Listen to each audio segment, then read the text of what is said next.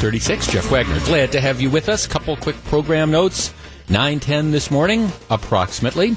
We will have our next winner in our Follow the Brewers contest. The way it works is at 9:10 or thereabouts. If you are the correct caller, you win a 4-pack of tickets. This week, it's a 4-pack of tickets to see the Brewers play the Cardinals at Miller Park. But here's the really cool thing. You also, if you are a daily winner, you go into our weekly drawing. We will qualify, one winner a day, and then on Friday, and we will have a daily winner on Friday as well. Later on Friday morning, we are going to randomly select one of the daily winners from that week, and we're going to give them an opportunity to follow the Brewers.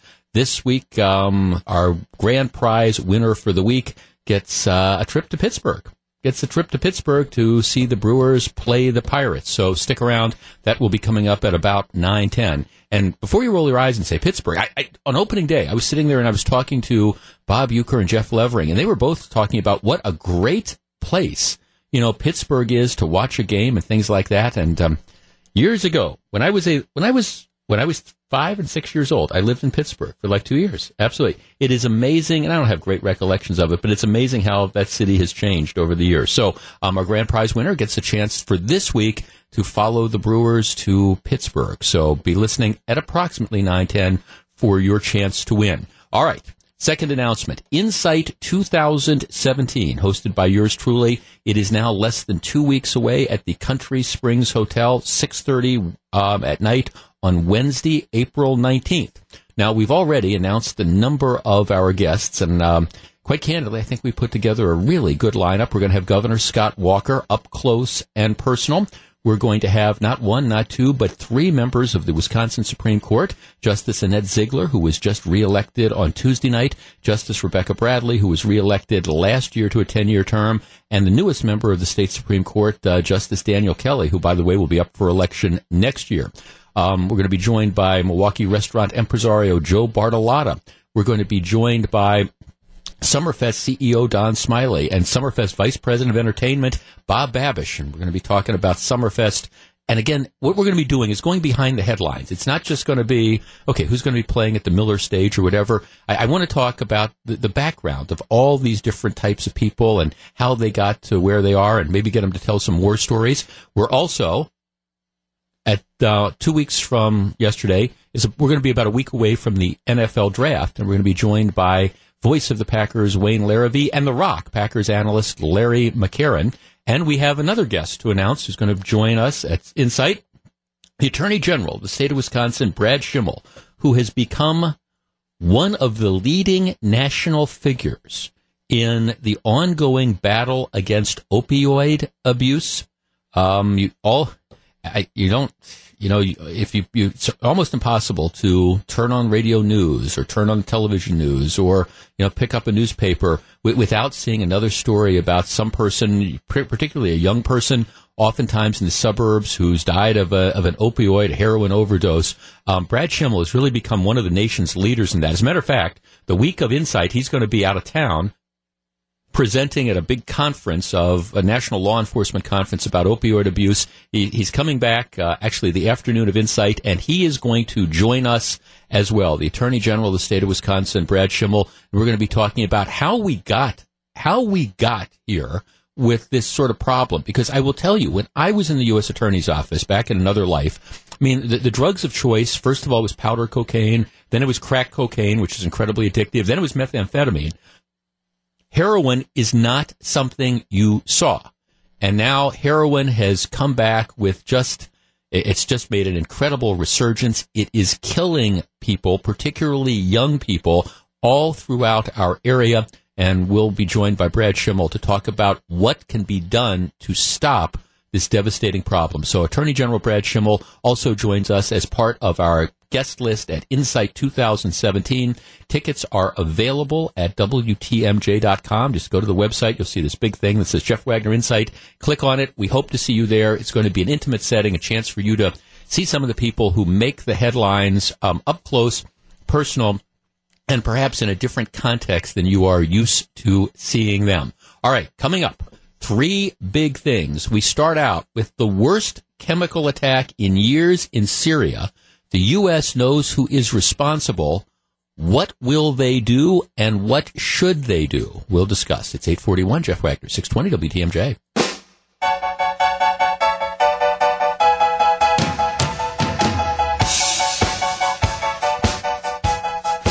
8:45. Jeff Wagner, 620 WTMJ, on the doorstep of an NBA playoff berth. The Bucks battle the Pacers tonight in Indianapolis. Ted Davis begins our Buck Shots pregame coverage at 5:40 here on WTMJ. Big thing number one. It is, I think, the first major foreign policy test of the Trump administration. And the question's now going to become, how do they deal with this? Syria has been a mess for a long time. Syria has been, Syria is a hotbed of action by the Islamic State. The U.S.'s priorities have been in trying to deal with the Islamic State as it operates in Syria. The U.S. needs the permission of Syria to be there to conduct certain operations against the Islamic State. The problem is Syria is also torn up with this ongoing civil war. The president of Syria, Bashar al-Assad, is a strong man in the sense of brutal/dictator who is willing to do anything to keep his hold on power. He is supported by Russia and Iran. Now, he's engaged in a civil war, and the deal has been all along that Assad, first of all, years ago, was supposed to destroy his supply of chemical weapons. I mean, I think as a civilized world, we recognized a long time ago that there's war and there's war, and you do not use chemical weapons on towns, killing innocent men, women, and children. And so a number of years ago, Assad was supposed to destroy his stockpile of chemical weapons. So he's propped up by Russia and by Iran. The U.S. needs cooperation from Syria because it needs to operate, and it wants to go after the Islamic State that is operating in Syria. Earlier this week, there are reports that the administration of Assad used chemical weapons in an airstrike against a village in northern Syria that is believed to be a quote-unquote rebel stronghold. And the death totals kind of vary, but it appears somewhere between 70 and 100 innocent men, women, and children died in about as unimaginable a way as possible as a result of this use of chemical weapons. And it appears pretty much uncontrovertible that it came from the Assad regime. Now, some people, would argue that originally the Assad regime said, "Oh, these were the rebels that did it. These were the rebels," but nobody believes that, and that does not appear to be the case at all. Russia has been trying to give the Syrian president cover on this, but it's pretty much broken down. So now you have Donald Trump, who's typically what Trump has been wanting to do, and I understand this. Trump has been wanting to, hey, I want to concentrate. I don't want to deal with Assad. I want to concentrate on fighting the terrorists. I want to concentrate on fighting the Islamic State as they operate in Syria, which I understand that motivation. But now that you have pretty much, like I say, uncontrovertible evidence that the strong man in Syria, Assad, the dictator, the regime, is using, once again, chemical weapons to kill innocent men, women, and children. You've now got, Donald Trump saying, okay, these latest reports are getting me to change my position as to what we do with Syria. And now the question is, what do you end up doing? A couple years ago, when this happened before, Barack Obama said, I'm going to draw a line in the sand. Remember? I'm going to draw a line in the sand, and Syria won't cross it. Well, Syria crossed that line in the sand that Obama drew several years ago, and nothing happened. So now I think a lot of people believe that Syria was emboldened because Obama said, hey, don't do this. Syria did it. No consequences. Now Trump is faced with a situation of what do you do? 414-799-1620. That's the Icon Mortgage talk and text line. I was at dinner last night with a dear friend of mine who is, I think it would be fair to say she was not a supporter of a lot of military action in the Middle East. And she was telling me last night about how, this is just too much. The U.S., we need to do something, even if it means getting militarily involved. Maybe we need to, bomb the presidential palace. 414-799-1620. Can Donald Trump allow this latest action to go unpunished? 414-799-1620. My answer is no. Let's talk, first of all, to Charlotte in Northern Illinois. Charlotte, good morning. Can you hear me? Yeah, I can. America is the wealthiest nation in the world. What about economic warfare against those who are supporting the Syrian dictator, against Russia, which is only a gas station economically, right, or Iran, which we shipped, I don't know how many hundreds of millions of dollars of Swiss francs to? Right. Why can't we work with the Germans and the British, our allies, and put stiff sanctions on Russia and Iran, and maybe the dictator of Syria will go to the peace table? I don't know. No, see, Charlotte, actually, I agree with you as well. I would not support American military intervention. And I think you have to be careful because we need to be able to operate in Syria to try to attack terrorist bases and things like that. But I agree with you. I think the way to do this is to go after Russia and Iran in an economic way. I think you're exactly 100% right in order to try to pressure them, because the reason Assad does this is he knows he's got Russian backing, he's got Iranian backing, and he thinks he can get away with this. Right. I think we can control banks and funding and so forth, and get our European allies to go along with it. You would agree we need to do something, though? Of course, right. Yes. Okay, good. No, thanks. No, I agree. No, I don't think this. I'm not urging boots on the ground. I'm not urging sending a missile strike on the presidential palace. But I do think that you cannot simply ignore this on an ongoing basis because, my God, the United States, in my opinion, is the last remaining superpower in the world. And I understand there's this one big argument that, okay, it's a civil war, let's stay out of it.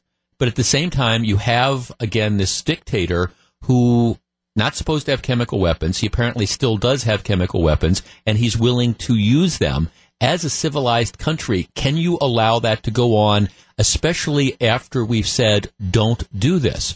Let's talk to Sue in Hartford. Sue, good morning. You're on 620 WTMJ. Hi. I just have a comment that I think these countries need to start taking care of themselves and not let these people take power. I don't know how they get in power, but the United States is constantly spending taxpayer dollars to take care of other countries, and this country is falling apart because right. It's a mess. It's been a mess for forever. Yeah. Our taxes. Donald Trump is trying to decrease our taxes, which everybody's happy about. But how is it going to happen if every time something happens in another country, we're saving them? We need to save our own. Well, I don't know that we could save them. So your response would be, okay, do nothing. You've got this Syrian dictator who is systematically using prohibited chemical weapons to kill his own people. Your response would be not the U.S.'s business. Just let this go on. Absolutely. All right. I mean, it's awful that these things happen, but like I said, I don't know how these people get in power. Yeah. I don't know if they have a voting system. Right. Right. He's a Syrian strongman. I guess. See, in a perfect world, this would be where the United Nations would step up. And this is where you would have a United Nations coalition that, you wouldn't need to depend on the United States. The problem is the United Nations is, in my opinion, worse than useless in these matters.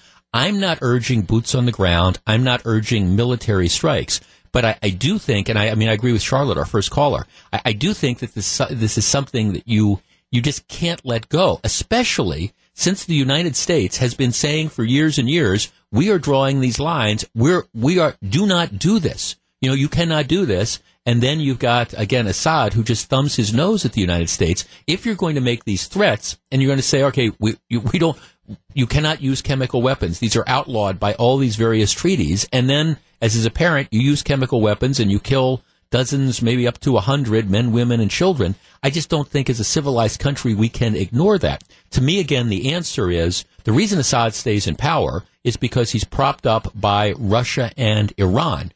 All right, there are, and I agree, there's economic pressures, there's things you can do to try to again, convince Russia and Iran that maybe this is not the horse that they need to be backing. Bob in Sheboygan. Bob, you're on 620 WTMJ. Thank you for taking my call. And I feel that they should either send the Navy SEALs in to destroy this plant if they find out where it is, or bomb it, because what they have done is very harsh. It's cold. Well, yeah, well, it's genocide. No, thanks for the call. No, it's genocide. I mean, let's call it like it is. And I mean, chemical weapons have been outlawed by various treaties for how many decades now?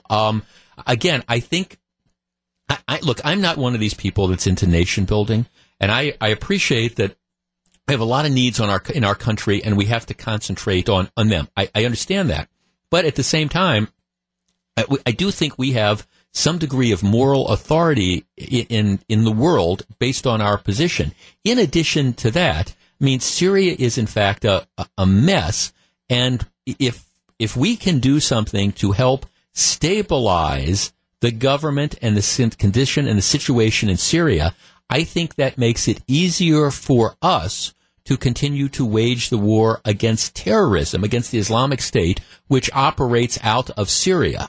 So to the extent that we can help stabilize things, it is in our interest, maybe not as directly as sometimes. I just don't think you can ignore this situation. Do you want to bomb? No. Do you want to send Marines in? No. Should we be pressuring Russia and Iran economically to stop backing a regime that engages in genocide?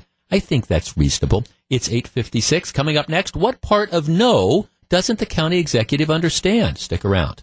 Mentioned this yesterday. The news just continues to, well, get worse for Fox News. Fox News' Bill O'Reilly. The New York Times ran an article over last weekend pointing out that there were 5 different women over the course of the last decade or so who have raised various complaints of sexual harassment or sexual discrimination against Bill O'Reilly and Fox News. The cases, according to the New York Times, had been settled for a total payout of around $13 million. The largest payout, $9 million, being made to one former producer. It's kind of unclear whether the money came from Fox News or Bill O'Reilly or a combination of both of them. But after that news broke, a number of advertisers, including a number of big advertisers, have pulled their advertising off of the O'Reilly factor. And it hasn't necessarily been that they've pulled it from Fox News, but they've said, hey, we don't want to be advertising on the O'Reilly show right now. We're going to temporarily suspend this, move it to, other shows on the network. The O'Reilly Factor is, of course, the most popular show on Fox News. It has a following. Bill O'Reilly has a following of about 4 million people a night, which is enormous. I mean, he's the whale when it comes to, cable information in the evenings. Incredibly, incredibly successful. His shows generated in the neighborhood of $450 million in advertising revenue for Fox between 2014 and 2016. So the overall question is, what is going to happen here? My personal take on this is that at the end of the day, this is going to end up being a tempest in a teapot. Because what I think is going to ultimately happen here is some of these advertisers are responding to these things in a knee-jerk sort of fashion. Oh, he's too controversial. We don't want to be associated with this. But I don't believe that there are any of the 4 million plus people who watch Bill O'Reilly on a daily basis. I just don't see them saying all of a sudden, hey, I like Bill O'Reilly. I love the show. I'm now going to, pull. I'm not going to stop watching it. And if people don't stop watching it, that means sooner or later, either the advertisers who are trying to reach people who are watching the show, they're going to come back. Or if some of these other advertisers don't come back because they feel that Bill O'Reilly is too much of a hot potato, if he's drawing 4 million people a night, you're going to have a whole bunch of new advertisers. They're going to wade in. So the latest update is now, according to today, there are 35 advertisers who in one fashion or another have distanced themselves from the O'Reilly factor. Like I say, most of them not canceling their advertising, but asking Fox News to move their commercials into other programs on the channel. As long as Bill O'Reilly continues to have the ratings he does, though, trust me, he will, in fact, survive. Okay, we have our Follow the Brewers winner. It's Laura from Waupun. Laura from Waupun is our winner for today. She wins a 4-pack of tickets to see the Brewers play the Cardinals at Miller Park, and she is qualified for our weekly grand prize drawing on Friday. We will select somebody to follow the Brewers, see the Brewers play the Pittsburgh Pirates on May 6th in Pittsburgh. Keep listening for your chance to win. It comes up at approximately this time every weekday. Big thing number 2, where does Milwaukee County go from here? We discuss next. 9:13, Jeff Wagner, 620 WTMJ. 9:16, Jeff Wagner, 620 WTMJ. Get to know the people behind the headlines at Insight 2017, hosted by me. It's at the Country Springs Hotel in Pewaukee. It is Wednesday night, April 19th. That is less than 2 weeks from now. I will sit down with the longtime radio team of the Green Bay Packers, Wayne Larrivee and Larry McCarron, and I will tell you, just an opportunity to listen to the stories that Wayne and Larry have. That in and of itself is worth the nominal price of admission. You can hear them less than a week before the 2017 NFL Draft. Get the inside scoop on the Packers' needs, reinforcements for Aaron Rodgers, and how the team plans to get back to the NFC Championship game. I'm also going to try to get them to tell some war stories. That should be fun as well. There are only 13 days left until Insight 2017, so get your tickets online and check out the full guest list at WTMJ.com. The latest guest that we just announced today, the Attorney General of the state of Wisconsin, Brad Schimmel, is going to join us. Brad is one of the leading fighters in the country against the scourge of opioid abuse. You know, we're hearing all these stories about young people not just in inner cities, but young people in the suburbs who are dying because of heroin abuse that traces back to abuse of prescription pills. And Brad Schimmel is going to be talking to us about that and, you know, what you can do and what the signs are and where we go from here, because it is absolutely unacceptable. Insight 2017. Hope to see you Wednesday night, April 19th at the Country Springs Hotel. All right, 2 days ago. Yeah, 2 days ago, we had an election. Voters in Milwaukee County were asked whether they supported a $60 wheel tax, which is something that's been advocated by Milwaukee County Executive Chris Abley. To review the bidding quickly, when you register your car in Wisconsin, you pay a $75 fee, we all do, to the state of Wisconsin. If you live in the city of Milwaukee, you pay a $20 fee on top of that. If you live in Milwaukee County, you pay a new $30 wheel tax. So if, like me, you live in Milwaukee County, you are paying $75 plus $30. So, you know, you're talking about $105. If you live in the city of Milwaukee, add another $20 to that. So $125. That is, of course, per car per year. So many households, there's 2 cars. Some households, you might have 3 if you've got, you know, teenage kids. Chris Abley, not happy with just the new $30 wheel tax. He wanted it to be $60. There was an advisory referendum asking whether the wheel tax should be jacked up from $30 to $60. It was overwhelmingly defeated. 72% of the voters in Milwaukee County said, you know, heck no, we don't want to pay this additional wheel tax. Chris Abley is not necessarily taking no for an answer. Last month, he said that even if there was a resounding no, it wouldn't deter him from recommending a $60 wheel tax for 2018. And when I was watching news reports yesterday, while he was somewhat non-committal, I heard him criticizing the referendum. He said, well, we didn't ask the right question. You know, you asked whether there were a wheel tax increase. What we should have said is, you know, would you support a wheel tax increase instead of having to raise the bus fares? And the implication being, if we don't generate more money through a wheel tax, we're going to have to jack up the bus fees. And there's 150,000 riders of transit every single day. We can't ask them to pay more. Now, I actually think this is a false premise, because if you're trying to, for example, save money, how about canning the idea of tearing up roads to put in and spending money for a quote-unquote, you know, high-occupancy, high-speed bus lane, for example, from downtown to the medical college? I mean, this idea that, well, we can spend money on all these other things, but the only way we can save the buses system is to again, expect people who drive cars to pay more and more and more. 414-799-1620. That's the Accident Mortgage Talk and Text line. Big thing number 2. What part of no do people not understand? I personally believe that if either the county board or the county executive come back in the face of this referendum, the overwhelming defeat of the wheel tax, and try to say, well, okay, you voters in Milwaukee County, you're just too stupid. You don't understand the things. I don't like the way the question was worded. We are going to double the newly imposed wheel tax. I think if that happens, you might see a result similar to what happened during the pension scandal, and that is recall movements. Certainly, I think that's the type of thing that might cause average citizens to step up and say, boy, I mean, the clown car act that is Milwaukee government continues to go off the rails. 414-799-1620. Should the increased wheel tax be dead once and for all? 414-799-1620. That's the Accident Mortgage Talk and Text line. We discuss next. If you're on the line, please hold on. Got to tell you something. Again, as somebody who lives in Milwaukee County, I think the $30 wheel tax was a bad idea.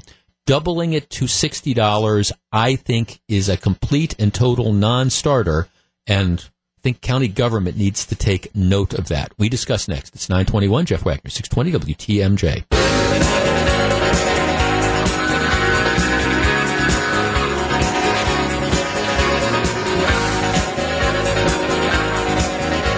It's 9:23. Jeff Wagner, 620 WTMJ. When you're buying a home, how can you best make your offer stand out from all the rest? Get some helpful tips from an expert during Wisconsin's Afternoon News. That is today after Brewers baseball, right here on WTMJ. Yeah, the Brewers played a great game yesterday. 414-799-1620. That is the AccuNet Mortgage Talk and Text line. All right. Do we have a situation? Should the increased wheel tax be dead on arrival? Deb writes, I don't understand why the county car owners should continue to subsidize bus riders. Roads suck in the county. Shouldn't my fees support the services that I use? 414-799-1620. Let's talk to Gina on the south side. Gina, good morning. Hi, Jeff. Gina. If you think that the stolen stickers were bad before, wait till this price on the plates go up. Right. It's going to be bad, bad, bad. Right. Yeah, not only stolen stickers, but just simply people deciding not to register their cars and taking that chance. I mean, yeah, there are a lot of people going to say, hey, wait a second. You know, we have a huge problem with people not registering vehicles now at $75 or $95 if you live in the city of Milwaukee. Now that you start making $120 or $150 or whatever, you're right. This is one of the things that's going to happen. People are just going to skip registering their cars in many cases. This might even be a net loser for the county at the end of the day. Exactly. I agree with you. No, thanks for the call. No, I mean, that's the whole idea of a wheel tax is just so offensive on so many different levels.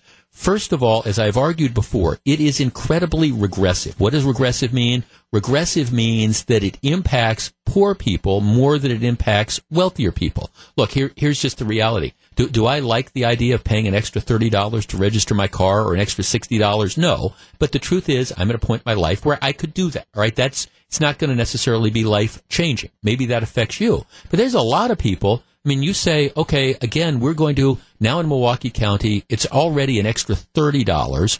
Add an extra $20 in if you happen to, live in the city of Milwaukee. So now add another $30 onto that. So you're talking about what, if they would pass that, $80 plus the $75 you already pay. All right, for some people, that's a bunch of money to have to come up with. Plus, if you've got 2 cars or maybe you've got, 3, there are so many different ways.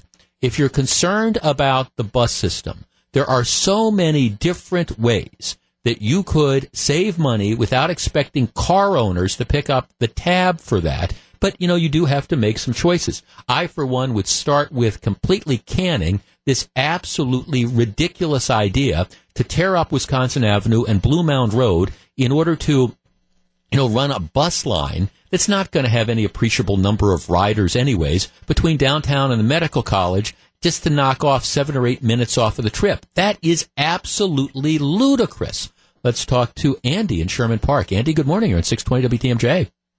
Hey, how you doing, Jeff? Real well, thank you, sir.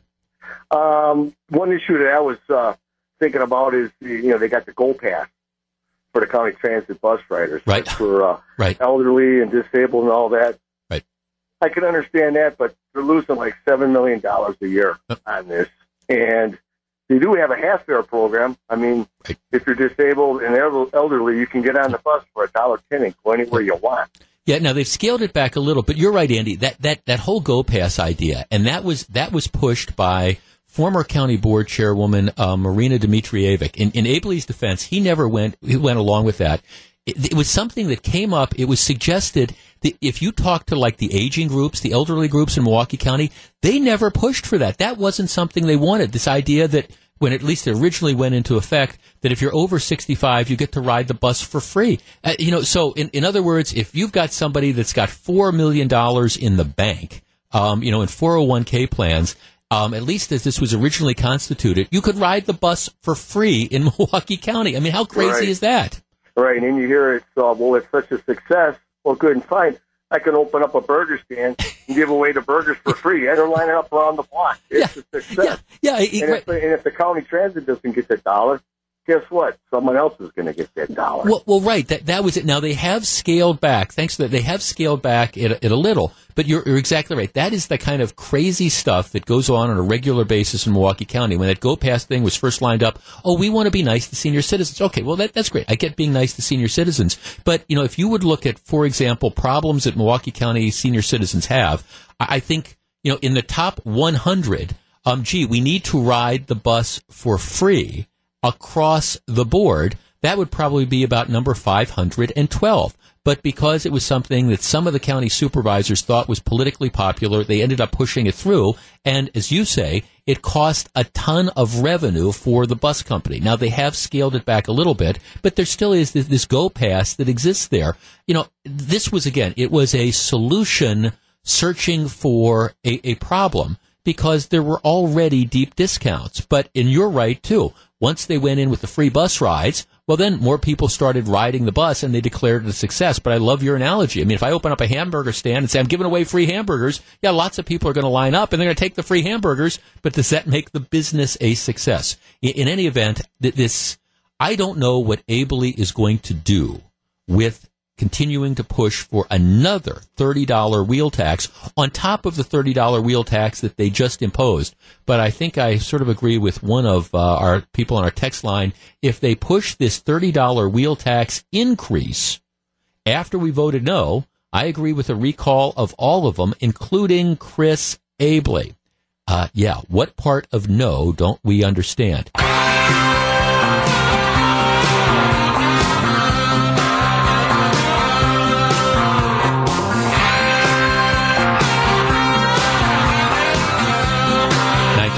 Jeff Wagner, 620 WTMJ. You will notice my producer Hondo. We're working on, we're kind of going back to Music of My Life, which you want to be listening. 11:30 today. We've got Pop Culture Corner coming up, but bumper music, kind of more Music of My Life, and can't go wrong with Glenn Fry and Smuggler's Blues. No question about that. Get to know the people behind the headlines at Insight 2017, hosted by me at the Country Springs Hotel in Pewaukee. It is Wednesday night, April 19th. See Governor Scott Walker like you've never seen him before, up close and personal. Hear what it's like to live in the executive mansion, what it's like to run for president, how the budget's coming together in Madison, and the real story behind the fight over Act 10, among other things. There are only 13 days left until Insight 2017. Get your tickets right now. You go online. You can also check out the full guest list at WTMJ.com. Latest guest that we announced today is Brad Schimmel, the Attorney General of the state of Wisconsin. He's going to be talking about, again, the opioid abuse problem. Heroin was just something that you did not see in this or many communities back when I was chasing drug dealers, and it has made a huge resurgence, and Brad Schimmel has become one of the nation's leaders in trying to fight that, and we'll be talking about those things with him. All right. Health insurance has always, big thing number 3, it now appears that yesterday there was this talk about Donald Trump and Paul Ryan trying to get together to mollify the Freedom Caucus, the 25 or 30 different conservatives who killed the initial attempt to reform health care. Well, they were back trying to cut a deal. That now appears to be dead on arrival. As I mentioned yesterday, I don't think this is necessarily a bad thing. Let me back into this. Health insurance has always been different than other types of insurance, like automobile insurance. For example, automobile insurance, the rates you pay are based on a number of factors, including your driving record. If you are a bad driver, somebody who has a lot of accidents, you pay more than somebody who is a good driver, somebody who's never had any claims or that. That's one of the ways they balance it out. There's this risk pool. Everybody pays something, but bad drivers pay more than good drivers. Health insurance has never worked that way as a general rule. You go to work for a company. Let's say you get insurance through your workplace. You go to work for the company. You pay, with one exception or two that I'll mention in a minute, you pay. Let's say you are perfectly healthy. You're a perfectly healthy, 30-year-old male. You pay the same rate as a 55-year-old guy with diabetes or with a wife who has, cancer or, whatever. You pay the same rate. Now, there are some adjustments for risk factors. If you're a smoker, you have to pay a little bit more. If you participate in wellness activities, maybe you get a discount. But as a general rule, you're paying the same.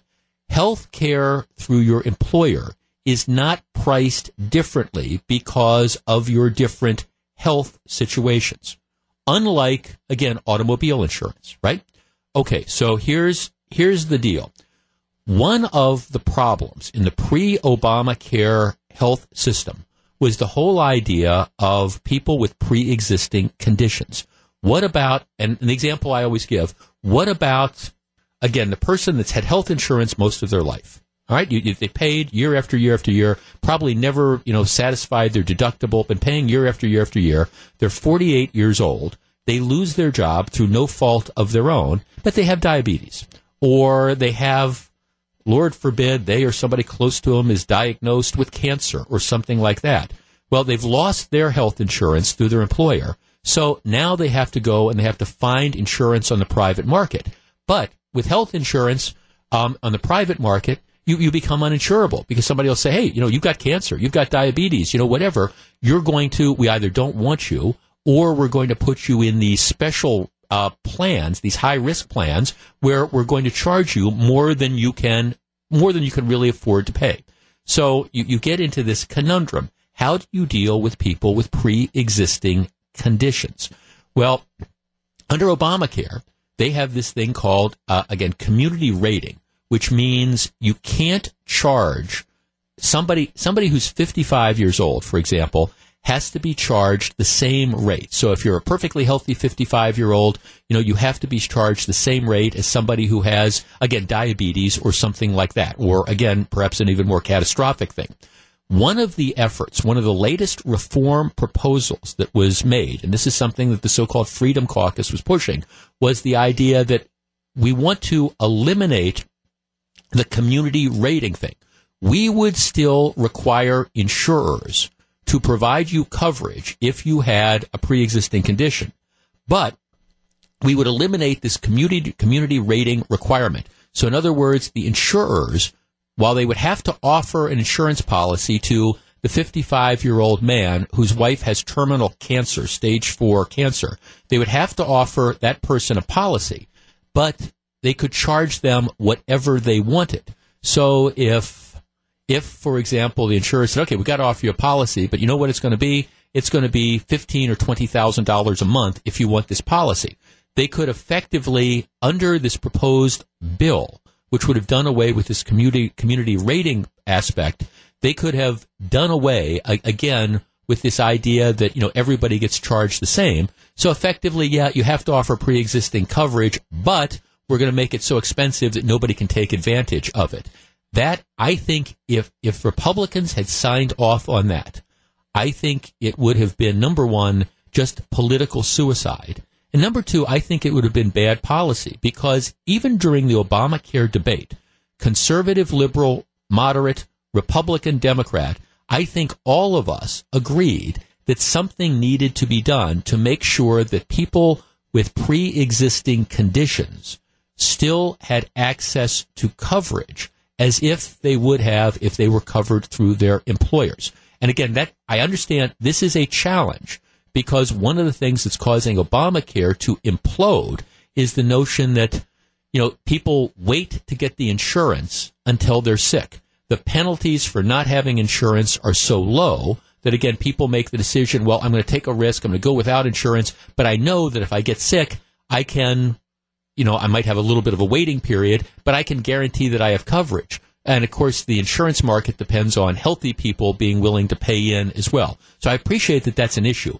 But doing away with community rating, which would effectively do away with, in any meaningful fashion, with requiring people, insurers, to provide coverage for pre-existing illnesses, that, in my opinion, at least, isn't the way to go. So if that means allowing Obamacare to go on for a while and maybe just completely implode so the Democrats have to cross the aisle to support this, okay, I guess I'm in favor of it. But I guess I want to see this get done right. I don't think it was done right 7 years ago when Obamacare passed. And if Republicans are going to reform this, I want the reform to be right as well. So to the extent that health care reform now appears to be at least temporarily off the table, I would say no bill is better than a really, really bad bill. And I think some of these reforms they were talking about, at least the way I understand them, would have been really, really bad, number one. And number two, I think it might have been political suicide. 9:45, Jeff Wagner, 620 WTMJ.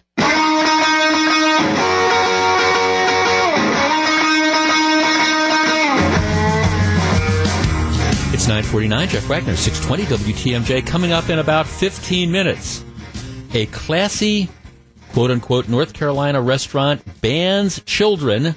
Some people are upset. Some people say, you go, guys. We're going to talk about that. And the big controversy, of course, today or tomorrow, Neil Gorsuch will be approved as the latest justice on the United States Supreme Court.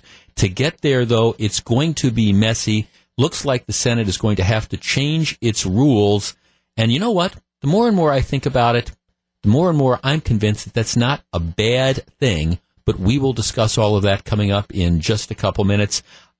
Before that, I've been watching with interest this entire controversy involving former Obama National Security Advisor and Ambassador to the United Nations, Susan Rice. Now, in my opinion, Susan Rice has always been a piece of work. I mean, Susan Rice, for example, was the one that the Obama administration trotted out after there was the attack on the U.S. consulate in Benghazi.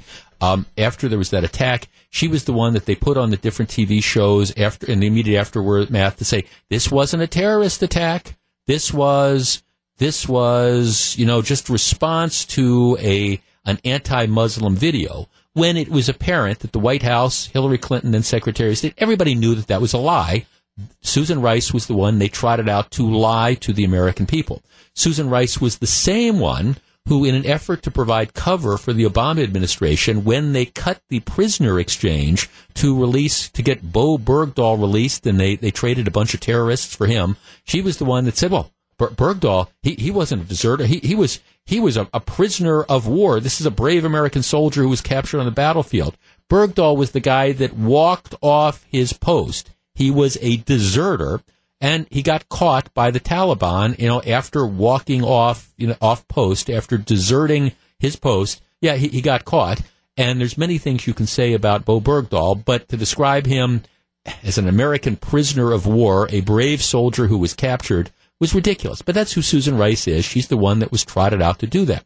She finds herself in the midst of this huge scandal because it now appears that she was one of the people responsible for requesting the quote-unquote unmasking, that is, the releasing of the names of various Trump associates who were caught in innocent, apparently, conversations with Russians who were, in fact, being wiretapped. Now, though, again, we've gone through this. The way the law works is that, all right, you have a wiretap. Let's say National Security Administration has a wiretap. They're listening to some Russian diplomat or whatever. The diplomat calls an American citizen and has a conversation with that American citizen that does not involve national security matters, doesn't involve criminal matters or whatever. It's just a call, all right?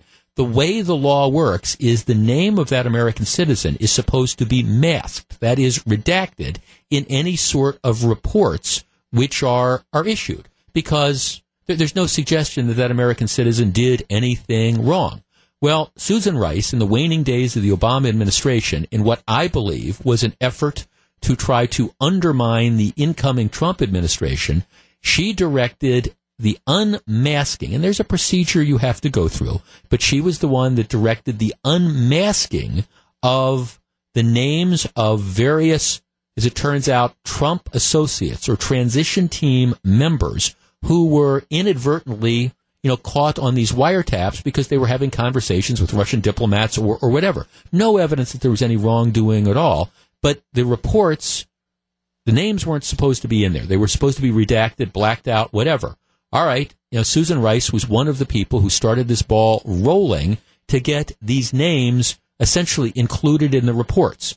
And then the reports, once they're generated, then they go out into the field. You have people who have all sorts of access to them, and we understand that there are people out there who are trying to undermine the Trump administration who think nothing about leaking these reports. So while I don't think there's going to be any evidence that Susan Rice herself directed the leaking of the reports, what you are, I think, going to see is that she was one of the people responsible for having these reports unmasked, the names included in the reports. So then once they get disseminated, you know that it's going to be, there's at least a good chance that somebody is going to violate the law and leak them. Originally, she denied having anything to do with unmasking. Now she's kind of changed her tune. Now it's, well, there was no political purpose in this, to which I would say, what was the purpose? If it wasn't political, what was the purpose in, again, having the names of Trump transition members who were inadvertently caught on these wiretaps, who had nothing, were not engaged in criminal activity or national security stuff? What was the purpose? She has a lot of explaining to do. The president implied yesterday she may have committed a crime. I don't know that that's the case, but I do think she's got a lot of explaining to do. In less than 2.5 minutes, today we say farewell to a friend. Stick around. It's 9:54. It's 9:57. Jeff Wagner, 620 WTMJ. One of the things I always tell people is that if you're on TV, and I've been on TV a lot, that people recognize you from TV, but they know you from radio. You are kind enough to invite us into your houses, into your cars. You get to know us, and I always appreciate being a member of your family. And we here at WTMJ are a family as well. And every once in a while, one of our family members decides that they're going to leave. So after what we figure going on 10 years total, Michelle Richards, today's your last day. Don't go, Michelle. It's bittersweet, of course. I mean, you always hate to leave a place where you have such great people to work with, such a great family, like you said. But my own family, I just need to make a little bit of a change here because I don't get a lot of sleep, and I have 3 very young children, and I'm just tired. See, I've been around long enough that I remember when you were not Michelle Richards. You were Michelle Kotecki. No kids. No. So we've seen several kids over the years. My life has changed dramatically since joining WTMJ. That's for sure. Well, and again, I wanted to bring you in there because I know you've been a big part of a lot of people's lives, not just here, but out in the community with a number of things that you've done, and you become one of these familiar voices. And the thing that always bothers me about radio occasionally is people leave, and then folks say, whatever happened to that Jeff Wagner? Whatever happened to that Michelle? And I always think it's important to kind of give, especially some of the really good people, and you're one of those really good people, just a send-off to give you a chance to say goodbye to everybody. Well, thank you so much. I really appreciate that. And I do appreciate all the listeners. I hear from them every now and then, not as much as you do probably, but, the ones that do send emails are always very nice. I haven't gotten, well, if I get hate mail, nobody sends it my way, which is nice. But no, you want to answer some of my emails, huh? I seem to get really good people sending me their thoughts and well wishes even. I've heard from a couple people today even. So thank you all so much. I really appreciate it. And you'll always be in my heart. Do not be a stranger. Michelle Richards, thanks for a wonderful decade at WTMJ, and best of wishes in your future endeavors. I know you're going to be incredibly successful. We're going to miss you. Thank you, and I will miss you too, and I will be listening. Yeah, and sending those emails. It is 9:59, coming up in less than 10 minutes. No kids allowed.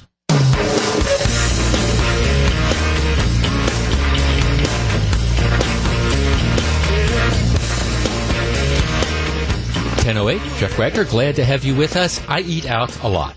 And different restaurants, you have different dining experiences.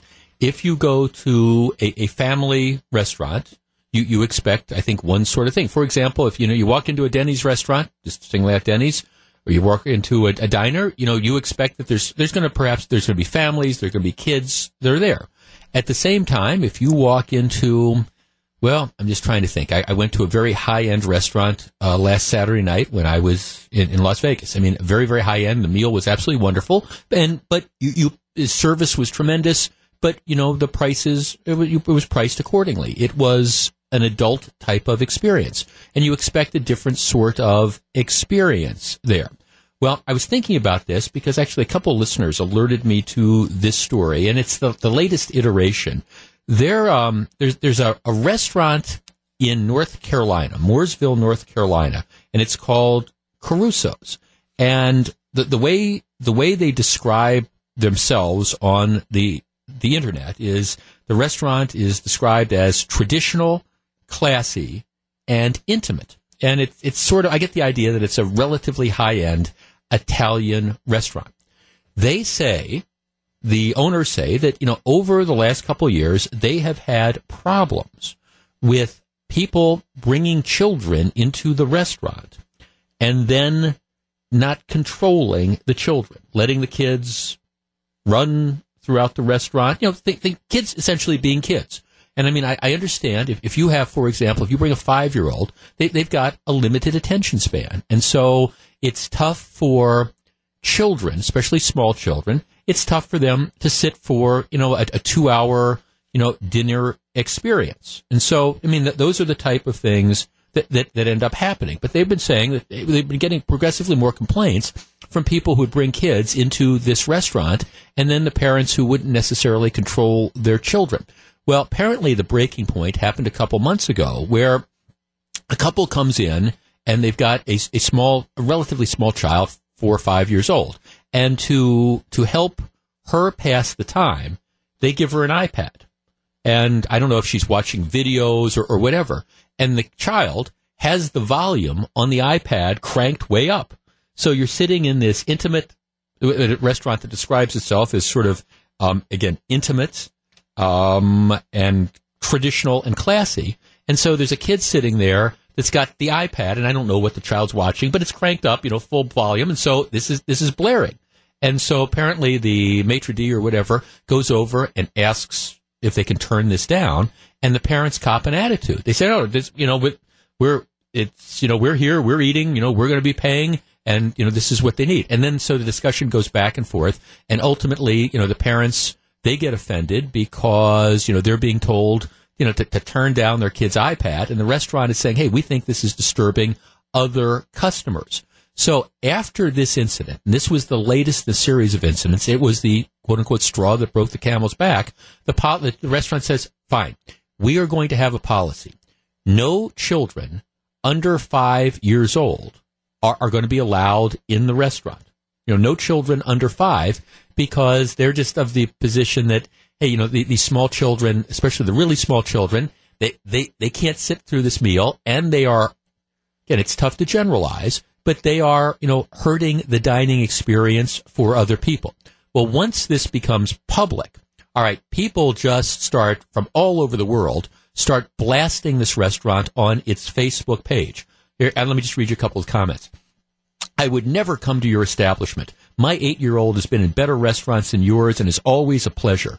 How are you legally allowed?" This is another one. "How are you legally allowed to discriminate amazes me. Next, you will be kicking out all the elderly because they take too long to eat. Slippery slope." Another one. "Also, a family of 5 requires a lot more attention from the wait staff since they're ordering so much, even though we tip extremely well because we know we're a bit of a challenge. And you as an owner can't possibly want too many big parties, big checks, and big tips coming in. What a nightmare." Obviously, sarcasm there. So they're getting all this negative feedback. But you know what is also going on? They say that the number of reservations they are getting, on a typical night, they said they average 50. Now it's up to 80. They say that, a lot of customers are responding by saying, "Hey, yeah, this is this is the atmosphere that we want, and we support them on this policy. All right, 414-799-1620. That is the Accident Mortgage talk and text line. This is the segment I call Dealer's Choice. Not necessarily the most significant topic in the world, but I think one of the most talkable ones. All right, these various restaurants, and this is not the only restaurant that's doing this, but these various restaurants that are implementing no kid policies because they just don't think their restaurant is suitable for small children, and they think that in many cases small children are going to impact the dining experience of other customers. Is this terrible discrimination, or is this something that you as a restaurant patron, whether you have kids or not, would support? 414-799-1620. That is the Accident Mortgage talk and text line. You know, again, at the risk of upsetting some people, I have to tell you, I mean, I think there's different experiences. And if I'm going to go out for a relatively high-end meal, I want an adult dining experience. And I love kids, okay? I really do. But at the same time, if I'm going to be there and I'm with my girlfriend or whatever, and you want to have a nice adult dining experience, I don't want a kid, a 5-year-old, blasting SpongeBob SquarePants out of their iPad at full volume. I mean, does that make me a bad person? Is the restaurant owner right? Would you go to a restaurant like this or be inclined to say, no, they're discriminating against children, I'm never going to go there again? We discuss next. If you're on the line, please hold on. 10:15, Jeff Wagner, 620 WTMJ.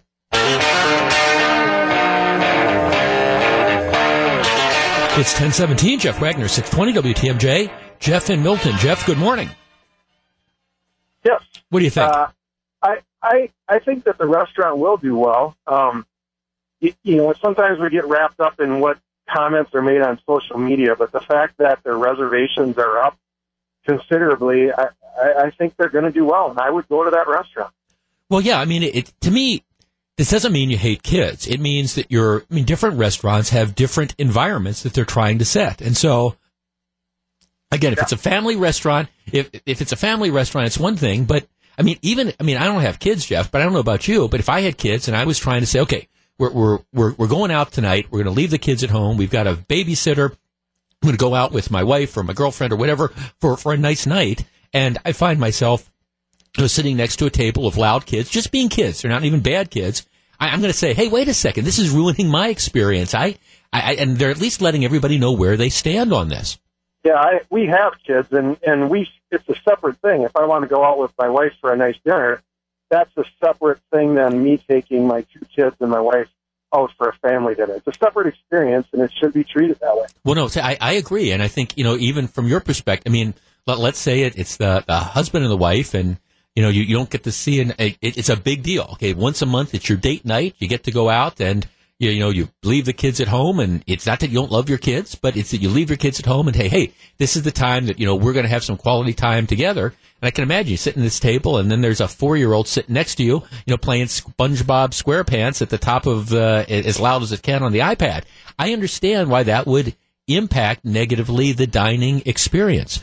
Beth in Hales Corners. Beth, you're on 620 WTMJ. Good morning. Well, hello. So I work in a restaurant. I also have kids, and I think this is a great idea because, while I'm a firm believer that the only way for kids to learn how to act in society is to actually take them out in society, there are better restaurants for that.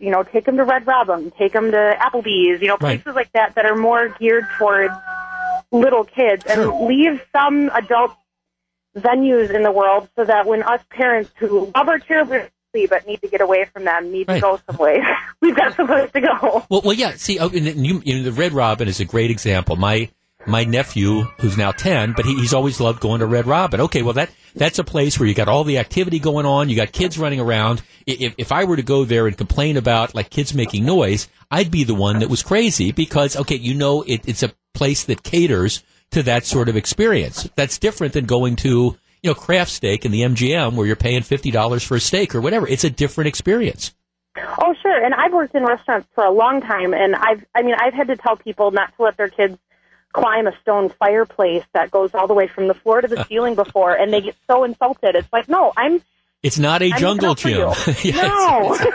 It's not a. Yeah. No, thanks. I appreciate that. to me, it's a straightforward thing. And all these people, oh, this is terrible. It's a slippery slope. Next thing you're going to be saying, no to the elderly people. No, it's different. It is trying to create a certain atmosphere that is, in general, inconsistent with your typical 5-year-old. Now, I understand there might be some 5-year-olds that are who do perfectly fine and can sit for a 2-hour dinner, and that's okay. But that's not the typical dining experience. Let's look at our text line here. I completely agree with the restaurant.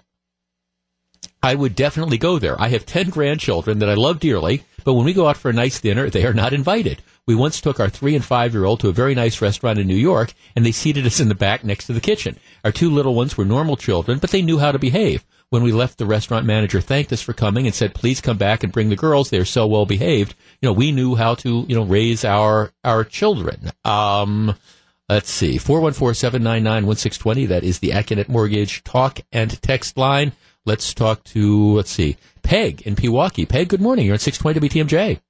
Well, good morning, Jeff. How are you? I am well, thank you. Okay, are these restaurant owners being jerks?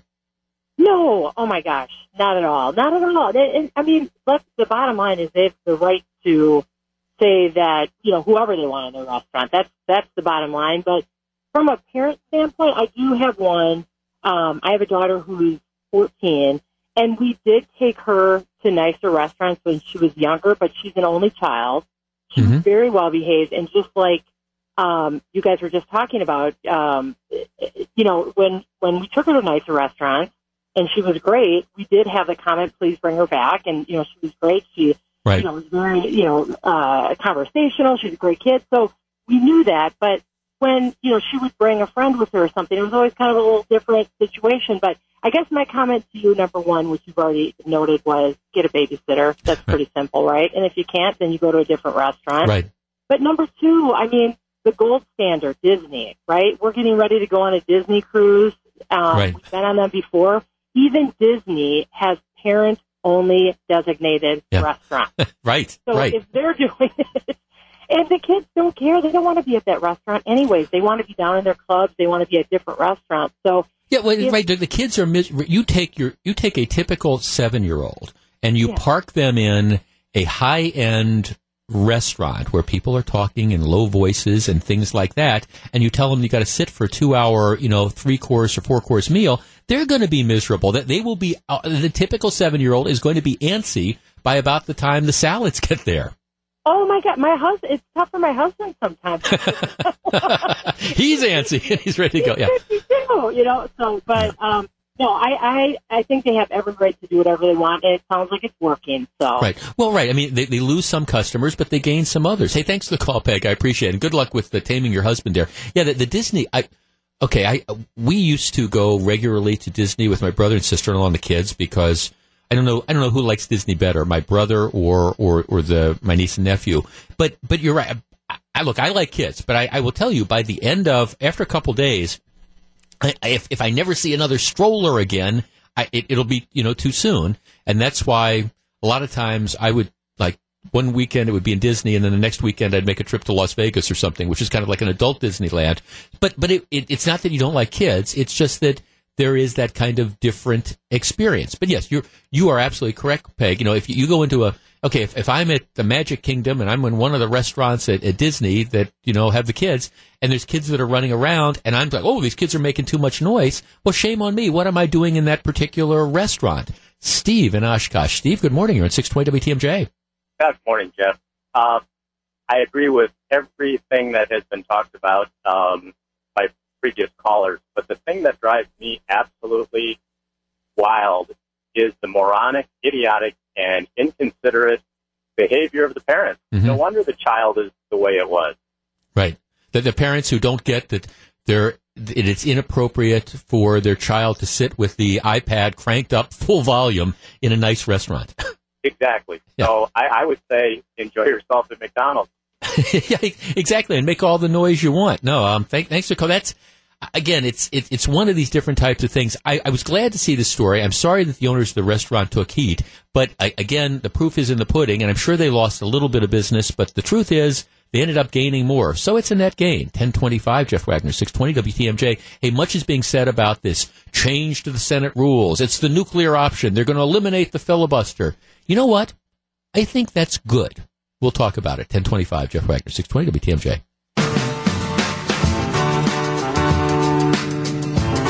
1028, Jeff Wagner, 620 WTMJ. Now, it's not just restaurants. Our text line has just kind of exploded. Here's what Steve writes. I had to laugh when I heard your topic on kids being barred from high-end restaurants.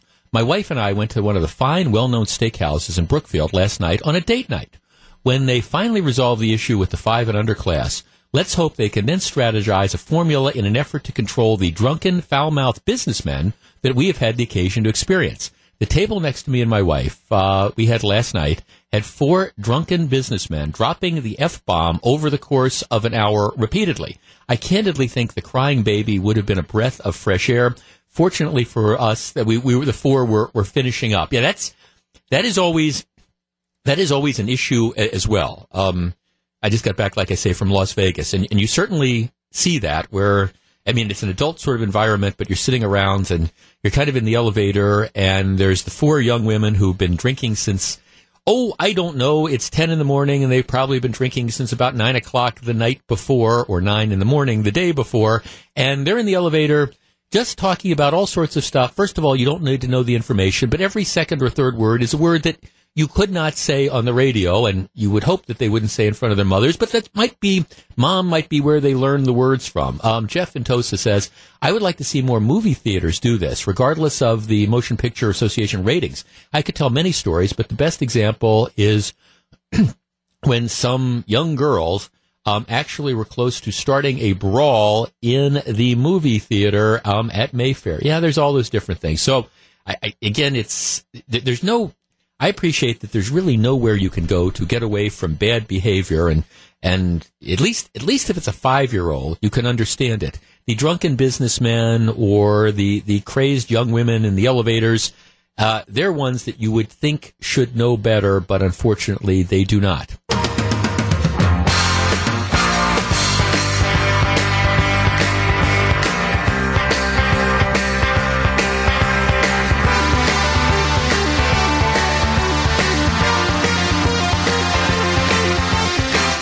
It is 10:35. Jeff Wagner, 620 WTMJ. The Brewers round out their season opening series with the Rockies today in a matinee at Miller Park. Our coverage with Bob Uecker and Jeff Levering gets underway 12:05 this afternoon, sponsored by Catholic Financial Life.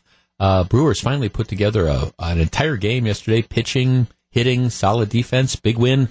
Hopefully they can build on that. They've actually they've had a chance to win all 3 of the games, and unfortunately come up a little bit short. But this is going to be a fun Brewers team, and they're certainly going to be interesting to watch, and I think they're going to be interesting, of course, to listen to as well. So check it out, 12:05 this afternoon. Coverage sponsored by Catholic Financial Life.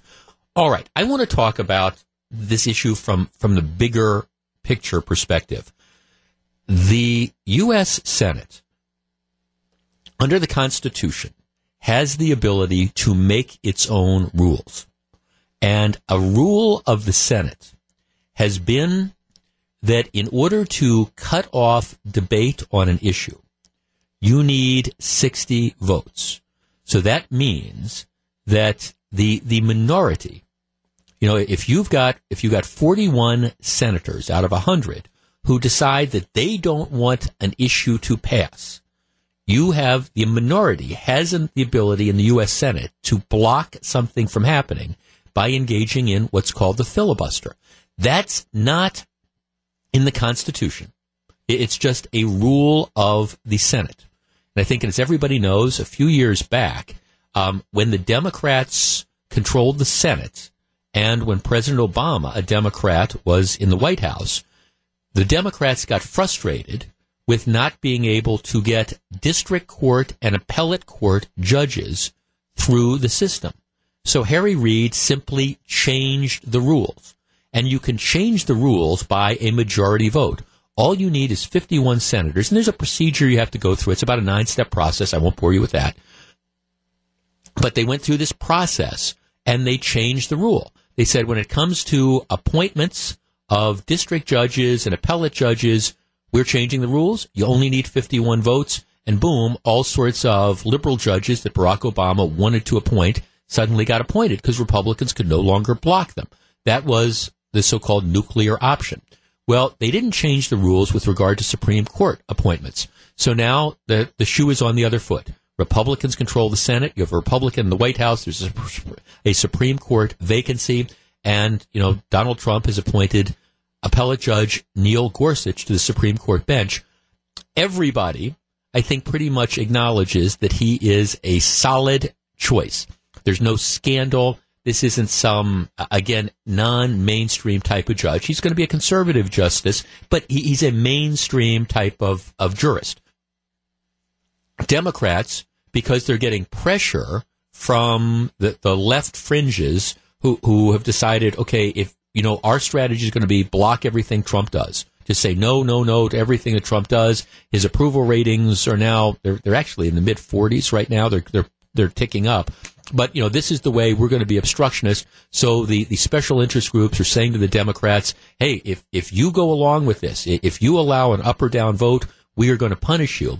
And so right now, the way it stands is you have all 52 Republicans who support Gorsuch, and you have 3 or 4 Democrats from states that supported Donald Trump. So they're like, okay, we'll allow an up or down vote, but that's not enough to get past that's not enough to get you to 60 to end the filibuster. So what is going to happen probably sometime today or tonight or at the latest tomorrow, the Senate rules are going to be changed. They're going to do away with the ability to filibuster on the Supreme Court nominee, and Neil Gorsuch will be confirmed with 52 votes. All the Republicans will vote for him, and maybe a handful of Democrats will as well. I don't know that. But the rules are going to be changed. The filibuster is going to be ended. And my goodness, I'm looking at the headlines in some of the very liberal mainstream media papers. New York Times, on the Supreme Court split, it's bad for the country. USA Today, don't nuke the Senate, our view. Mitch McConnell, they're evening the score by using the option. The Washington Post, Senate plunges towards historic rules change in Supreme Court standoff. And all these things are saying, oh, we're going to be changing these rules. The Senate is the greatest deliberative body in the world. How terrible this is. Well, I've really been thinking a lot about this as it goes on. Now, first of all, the Republicans have no choice but to do this because the reality is nobody that Donald Trump would nominate would not be subject to a filibuster. So if they don't do this, what you're going to have is you're going to essentially have a Supreme Court vacancy for at least, 4 years. And as I've always argued, elections have consequences. Trump is the president. Republicans have a majority in the U.S. Senate. All right, that to me is the voters saying, all right, we want to give you the keys to the government. Here, you govern. And if we don't like what you're doing, we'll toss you out in 2 or 4 years. So they have no choice to do it because you got to fill this vacancy on the Supreme Court. But to me, the bigger issue is whether or not the filibuster even makes any sense anymore. I mean, elections have consequences. We have representative government. And the idea that a minority can obstruct legislation, I think, quite candidly, is almost anti-American. This idea that you could, in the House of Representatives, it's really straightforward. I mean, it's 50 plus 1, a majority rules. Why should it be any different in the U.S. Senate? All right, 414-799-1620. That's the Accunet Mortgage toll-free talk. That's the Accunet Mortgage talk and text line. I mean, the more I think about this, I guess I just think this whole notion that a minority should be able to block legislation in a representative government being pushed by the majority, I don't think that makes any sense anymore. And especially in cases like nowadays where we become just so politically polarized that, as in the Gorsuch nomination, it's not about whether or not he's qualified. Everybody, I think, acknowledges he's qualified. It's simply about we want to obstruct this so we can. I mean, I just don't think the filibuster belongs Anywhere. 414-799-1620. Whether it's for tax issues, and again, there's limits. The filibuster's been rolled back for different things. But I just don't think that filibuster belongs anymore anyways. Elections have consequences, and it doesn't matter to me whether it's Republicans in control or Democrats in control. I think the parties in power should have the ability to govern.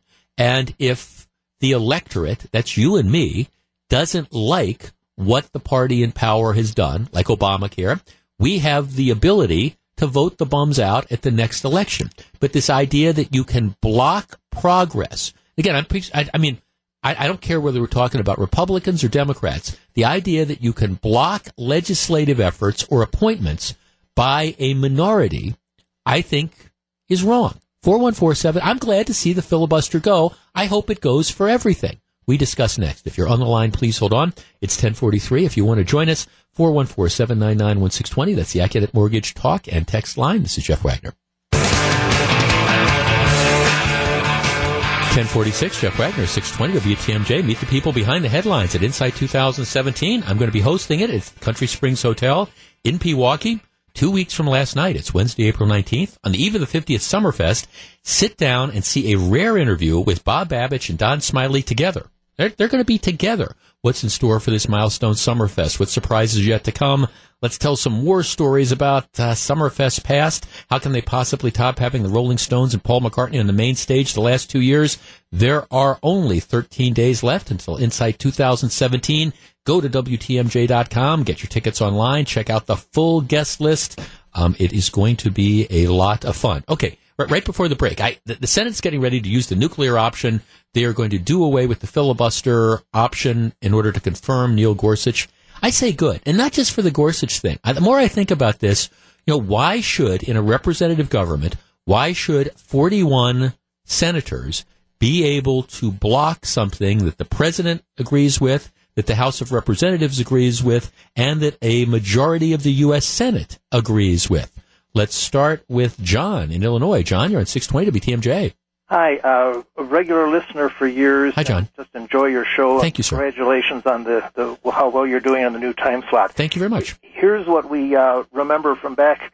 It was about the first two-thirds of the 20th century. The filibuster rule was used to make it impossible to have any kind of civil rights legislation. Yes. The whole civil rights movement was stalled for about, maybe 100 years or something because of the filibuster rule. And it's a bad rule, and you're exactly right. It should go. Yeah, it's the civil right. It's interesting. I was watching a movie on, like a documentary about Lyndon Johnson, and that was, you're exactly right. You had a handful of Southern Democratic senators who were able to use the filibuster, like you say, to block civil rights legislation. And it was interesting to watch all the parliamentary maneuvering that Johnson had to go through to try to get civil rights legislation through. Yeah, it's at some point in time, you have to simply say that the majority rules and let it go from there. Exactly right, yes. No, thanks for the call. Appreciate it. 414-799-1620, 800-877-1620. That is the Accunet Mortgage toll-free talk line. I guess that's this idea that, the Senate is the greatest deliberative body in the world. Come on. Let's be serious. Let's talk to Joe on the South Side. Joe, you're on 620 WTMJ. Good morning. Yeah, good morning, Jeff. It just seems to me, back when Obama put in his nominee, you were all for him not getting it. You were all for the filibuster rule. No, it wasn't it wasn't the filibuster. Republicans had the majority in the U.S. Senate. That's different. But that's different than the filibuster. 2 years they blocked that. And then somehow, we elect the president that, I don't know, how he got just still don't know, but he is elected. Yeah. And personally, I don't think this Gorsuch is a bad person for the job. That's about the best that the Democrats can get. But the thing is, if you take away that rule, why did they put it in there in the first place, then? Well, because they wanted to give the minority essentially, and again, Republican or Democratic minority, they wanted to give them a veto power over legislation. But defend the rule, I guess, to me, Joe. Tell me why. Let's imagine that there is a Democratic president in power, and so there's something on your wish list. And the Democrats have a Democrat in the White House, a Democrat-controlled House of Representatives and a majority in the U.S. Senate, and there's something that they've been pushing, it's part of representative government, why should a minority, why should 42 Republicans be able to block that?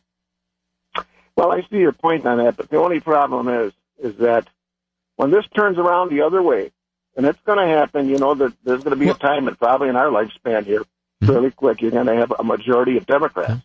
Then what's going to happen? Well, but it already has. I mean, Harry Reid, is the one that started down this path when, he did this, 4 years ago when the Democrats controlled the Senate, and, he didn't want the nominees to the district court or the appellate court to be blocked, So, I mean, this has been, this was started, a few years ago. But again, I'm just intrigued by the whole basic concept of this and the idea that a minority in a representative government, that a minority, whether it's Republicans or whether it's Democrats, should be able to block legislation. Now, it's one thing, and that's why I corrected Joe. I mean, okay, the reason that Merrick Garland didn't get an up or down vote in the last 7 or 8 months of the Obama administration had nothing to do with the filibuster.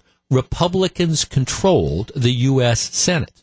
So it was a situation where the Republican majority said, he's a lame duck president. We don't think he should be the one in the last X number of months of his presidency to fill this. We think it should be done by the next president. That, by the way, if you were listening to my show at the time, I argue that was a high-risk strategy because at the time, many, many people, myself included, thought that, Merrick Garland was going to be he would have been a much more moderate justice than anyone that Hillary Clinton would have appointed. So I thought you could have made a strong argument looking at what was going to happen. Hey, there's going to be a good chance that Democrats are going to take control of the U.S. Senate and Hillary Clinton's going to be elected. Maybe Republicans should cut their losses and let Garland go onto the bench. Okay, well, as it turns out, that's not the way it worked out. But it wasn't because of the filibuster. It was because the Republicans had a majority. And let's not kid ourselves, all right?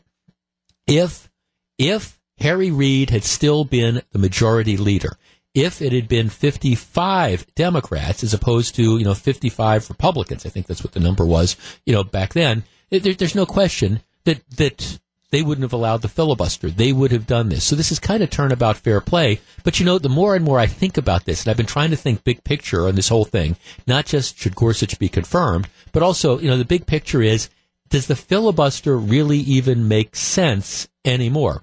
Jeff in Appleton writes on our text line, I think an even bigger issue is the strength and power of special interest groups. They're not our elected officials, and of our elected officials are under their control. There is this entire thing. It's one of the situations there where, again, you're in this situation where, all right, you've got to have progress. We complain about gridlock. We complain about stuff not getting done, right? Well, all right, these filibuster rules is what participates and what causes the gridlock. And especially given the hyper-partisanship nature and the fact that, again, let's just look at what's going on right now with Neil Gorsuch, that the filibuster isn't because there are a majority of Democrats who seriously think he's unqualified. This isn't like, oh my gosh, this guy's going to be a crook or it's a scandal. The filibuster is solely because we have special interest groups that are telling us you can't cooperate with Republicans and all. You have to obstruct. And if you don't obstruct everything, we're going to find people further to the left that are going to run against you, which is the reason why there's only a handful of Democrats, 4 at last count, who, again, are senators. I think in all 4 cases they're up for re-election in 2018, and they come from states that Trump won. So they're trying to look out for themselves in this. But otherwise, the Tammy Baldwins of the world have all fallen in lockstep with the special interest groups. And, why should Tammy Baldwin be able to block, as a member of the minority, be able to block the next Supreme Court justice? 10:55, Jeff Wagner, 620 WTMJ.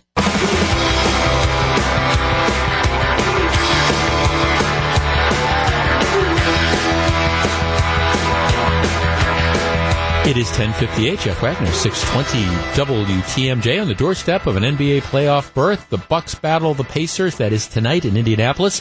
Ted Davis begins our Buckshot pregame coverage at 5:40 here on WTMJ. Okay, coming up in less than 10 minutes, Milwaukee officials suggesting they know what to do to bring the Northridge Mall and area back. They know how to revitalize it. I think the question is, did we drug test them before they attended this particular press conference? And then coming up a little bit later on, it is Thursdays during the 11:30 segment. We do Pop Culture Corner. It's going to be a fun one today. So that's all coming up. Stick around. 10:59. Jeff Wagner, 620 WTMJ.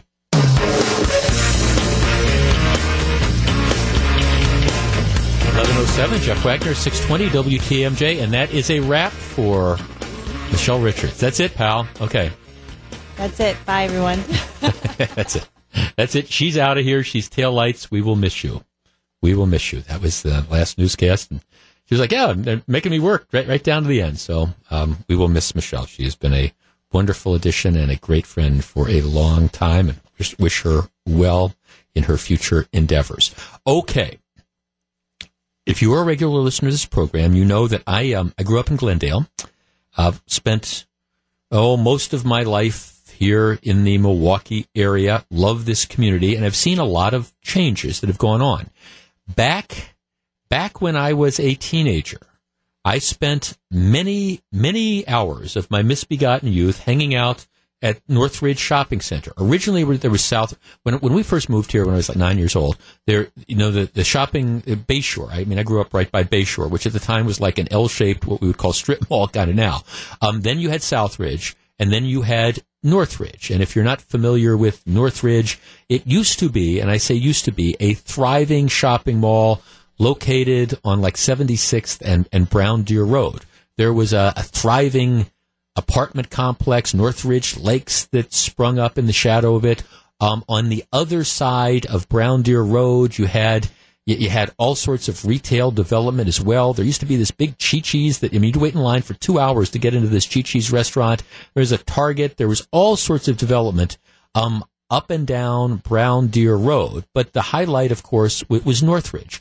And I understand that nowadays you drive past that area and you think that you can't believe what I'm talking. But Northridge, I mean, there was a time when there were, I think they had 4 anchor department stores. They had movie theaters. They had restaurants. I mean, Northridge was this thriving place, and it was the place where if you were a kid and you grew up in the North Shore, or whether it's Mequon or Glendale or River Hills or whatever, that's the place you went to hang out. Big movie theater, all these different restaurants, and like I say, spent a lot of time there.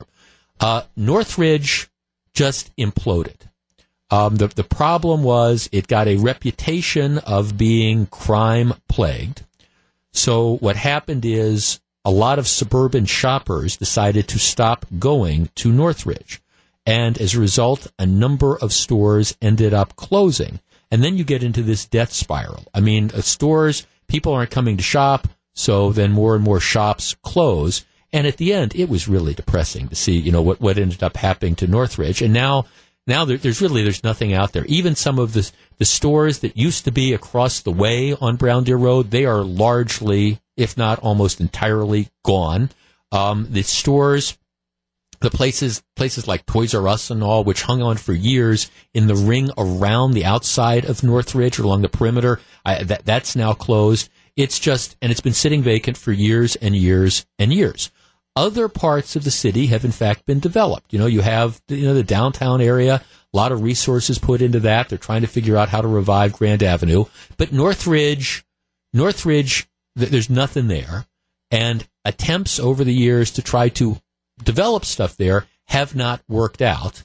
But yet, still, they try. So there's a new concept that's out there. You had these Milwaukee officials late last week were saying, okay, we've got these plans. We've got these different companies that are going to move into the former Northridge Mall. We've got all this stuff. The alderman from out there says we're really excited. We've got all these things going on. And so they had this meeting last night at Vincent High School. Here's the way the Business Journal reports it. New job-creating industrial buildings and an open-air retail center could be built around the empty former Northridge Mall under a conceptual revitalization plan for Milwaukee's Granville neighborhood. Revitalizing the vacant mall at North 76th Street and westbound Brown Deer Road is one concept included in a long-range plan meant to guide future development efforts on the city's northwest side. The plan is still being drafted, yes, but there were concepts, and the idea is we're not going back to what it's used to be. We're not going back to the retail that was there. So that's because they can't find anybody that would do that. So now we're looking at these different concepts. Long-range plans see the mall buildings remaining, becoming a large light industrial facility for a single employer. Several new light industrial buildings could be around that. And then what they're talking about is then a public plaza lined by retailers could be built, near the area. So that's the idea. All right. 414-799-1620. That is the Acunet Mortgage talk and text line. I do not mean to be the guy that comes and says, okay, are we kidding each other? But as a practical matter, are we kidding each other? I mean, is there anything realistically in the next 5 to 10 or 15 years that can be done, and I'm talking about realistically, to revitalize that area? Because right now, all the arrows are down. Retail, it's not a designation at all, not a destination. So this idea, is it really practical to say, hey, we're going to turn this into light industrial and then we'll have retail that springs up around it? Is there really, is this an idea that really has any chance of succeeding? Or might we be best to say, hey, there's limited resources and maybe we need to concentrate on some areas. If we've got limited resources, we're really, there is some possibility for growth. 414-799-1620, 800-877-1620. And again, excuse me for being skeptical, but I mean, show me the businesses that are going to come in and employ thousands of people, retrofit that vacant mall building, employ thousands of people, and then show me all the businesses that are then going to want to line up in that area, given all the issues that exist. Let's start with Bob on the northwest side. Bob, your neck of the woods. Good morning. It's not going to happen, Jeff. That area has gone downhill so badly. I grew up on 76 and Capitol, and like you, we probably passed each other several times as kids in that mall. Sure. I had my first date there at the movie theater and took the 76th Street bus out there. Sure. But the area since then, my father worked for the city, has just gone downhill. That used to be a working class, blue collar area, and it's just not anymore. Now, even if they turn it into industrial, I wouldn't want myself or any of my family members to have to park a car and walk into a building out there because it's that bad. Yeah. I was held up at the gas station on 92nd and Brown Deer Road about 2 years ago, armed robs, just pumping gas in my car. Right. And I don't even go to the area anymore. It's bad. And I don't think you have enough cops to patrol it. The only way it worked, put a big fence around it with barbed wire and security guards, and that's the only way I'd go into that area and go to work there. Well, I'm trying to picture, Bob, if the idea is, okay, we want to create like this outdoor retail area. We want to turn it into something like they have at Bayshore Town Center. I'm thinking, okay, right, explain to me where these retailers are going to come from. You're going to put an Apple store there? You're going to put a Coach store there? Come on. Nope. No, the people won't support that. The problem is the people won't go there because they're afraid to go there. Because that area has, and let's face it, it's turned into a mini war zone out on the northwest side. Right. It really has. So the carjackings, the armed robberies, it's a bad place to be. Yeah, I just don't think, and I guess what I start wondering about is, given the fact that you have limited resources, I mean, seriously, if you're the mayor of the city of Milwaukee and you're trying to convince a light industrial business to move to the city of Milwaukee and locate and bring jobs, is that really the area that you're going to be trying to push them in, or are you going to be trying to say, hey, I've got more attractive locations there, come down to the valley, or wherever that might be? I mean, no, thanks for calling. I'm sorry, and I didn't mean to cut you off there. I mean, I don't mean to be, again, this negative guy. I remember what Northridge was, but it was, I won't even say it's in a death spiral now. I mean, all the stores across the way, the The Target store is gone now. The shopping centers. I mean, I understand there's some places that are hanging on, but they're just, I think, hanging on. My guess is a lot of those businesses are hanging on because they can't get out of their leases or whatever. Jay in Milwaukee. Jay, you're on 620 WTMJ. Good morning. Good morning, and thank you for taking my call. By the way, I'm one of your high school classmates, so all the things you're talking about, I can remember. Yep.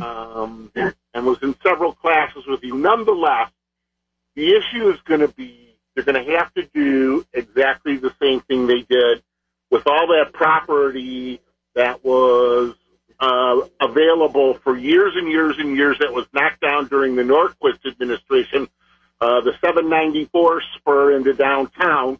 They're still got vacant land, and they've basically given it away. Yep. And the development's going to have to be literally free and publicly subsidized.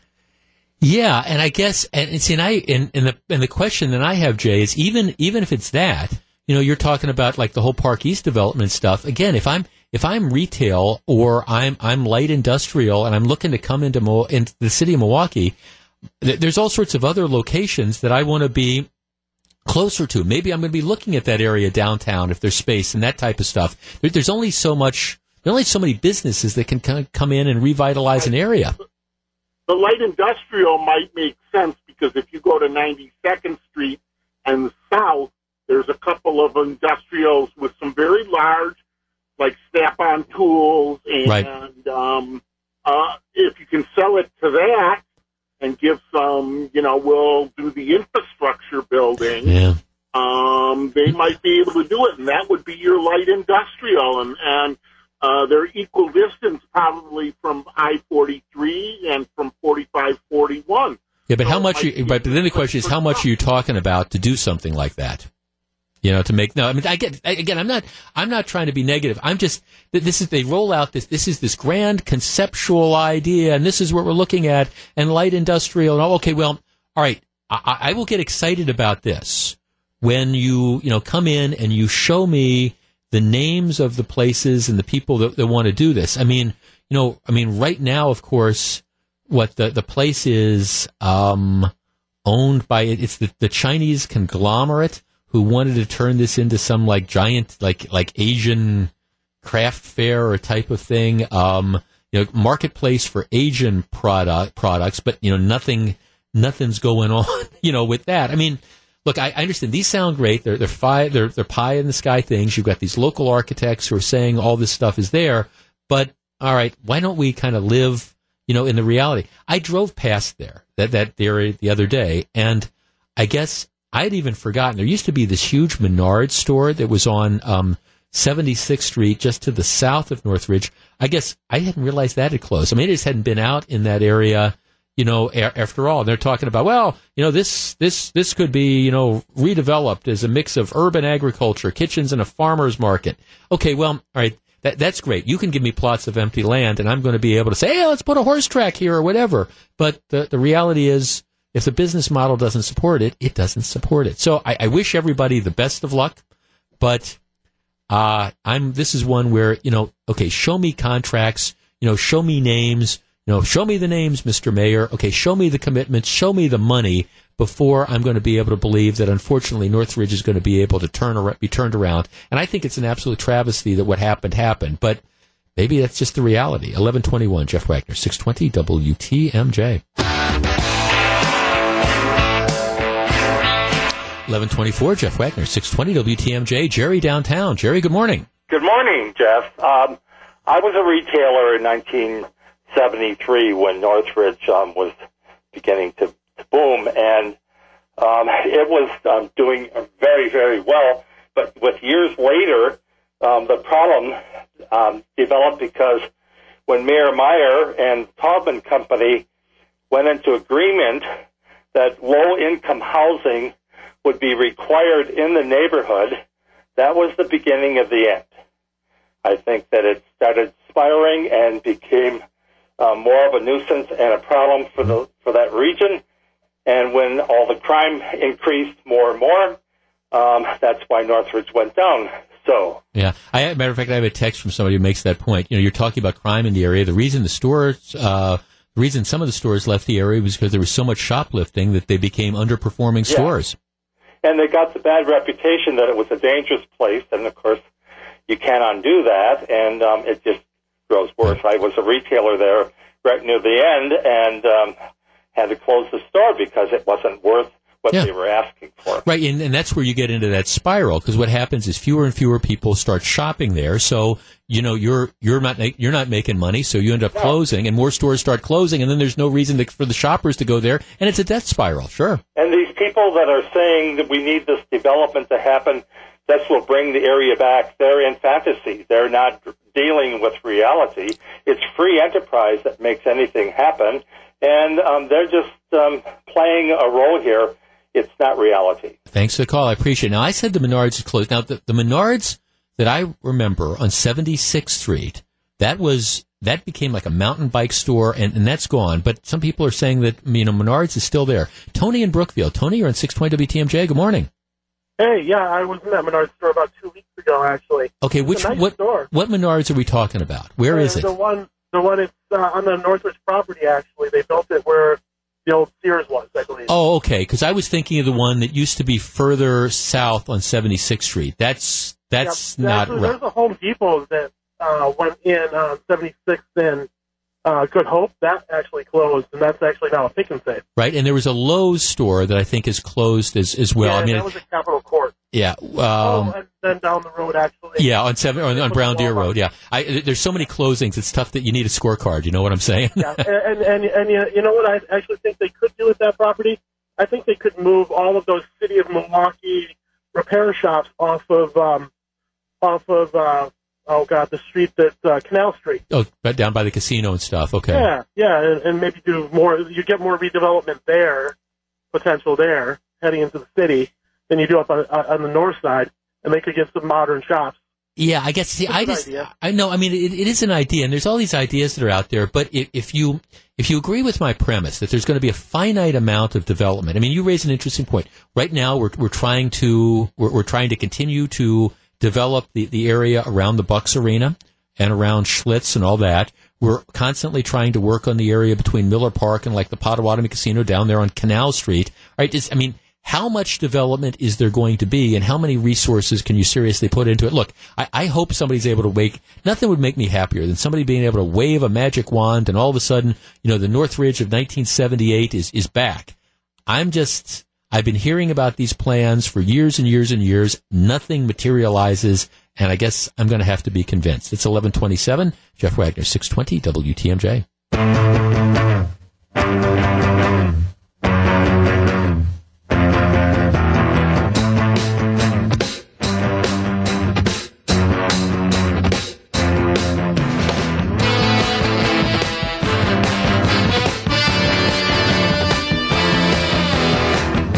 It's 11:35. Jeff Wagner, 620 WTMJ. So very glad to have you with us. Get to know the people behind the headlines. It's Insight 2017. I'm going to be hosting it at the Country Springs Hotel in Pewaukee 2 weeks from yesterday. It's Wednesday night, April 19th. I'm going to sit down with longtime radio team of the Green Bay Packers, Wayne Larrivee and Larry McCarron, less than a week before the 2017 NFL Draft. We're going to get the inside scoop on the Packers' needs, reinforcements for Aaron Rodgers, how the team plans to get back to the NFC Championship game.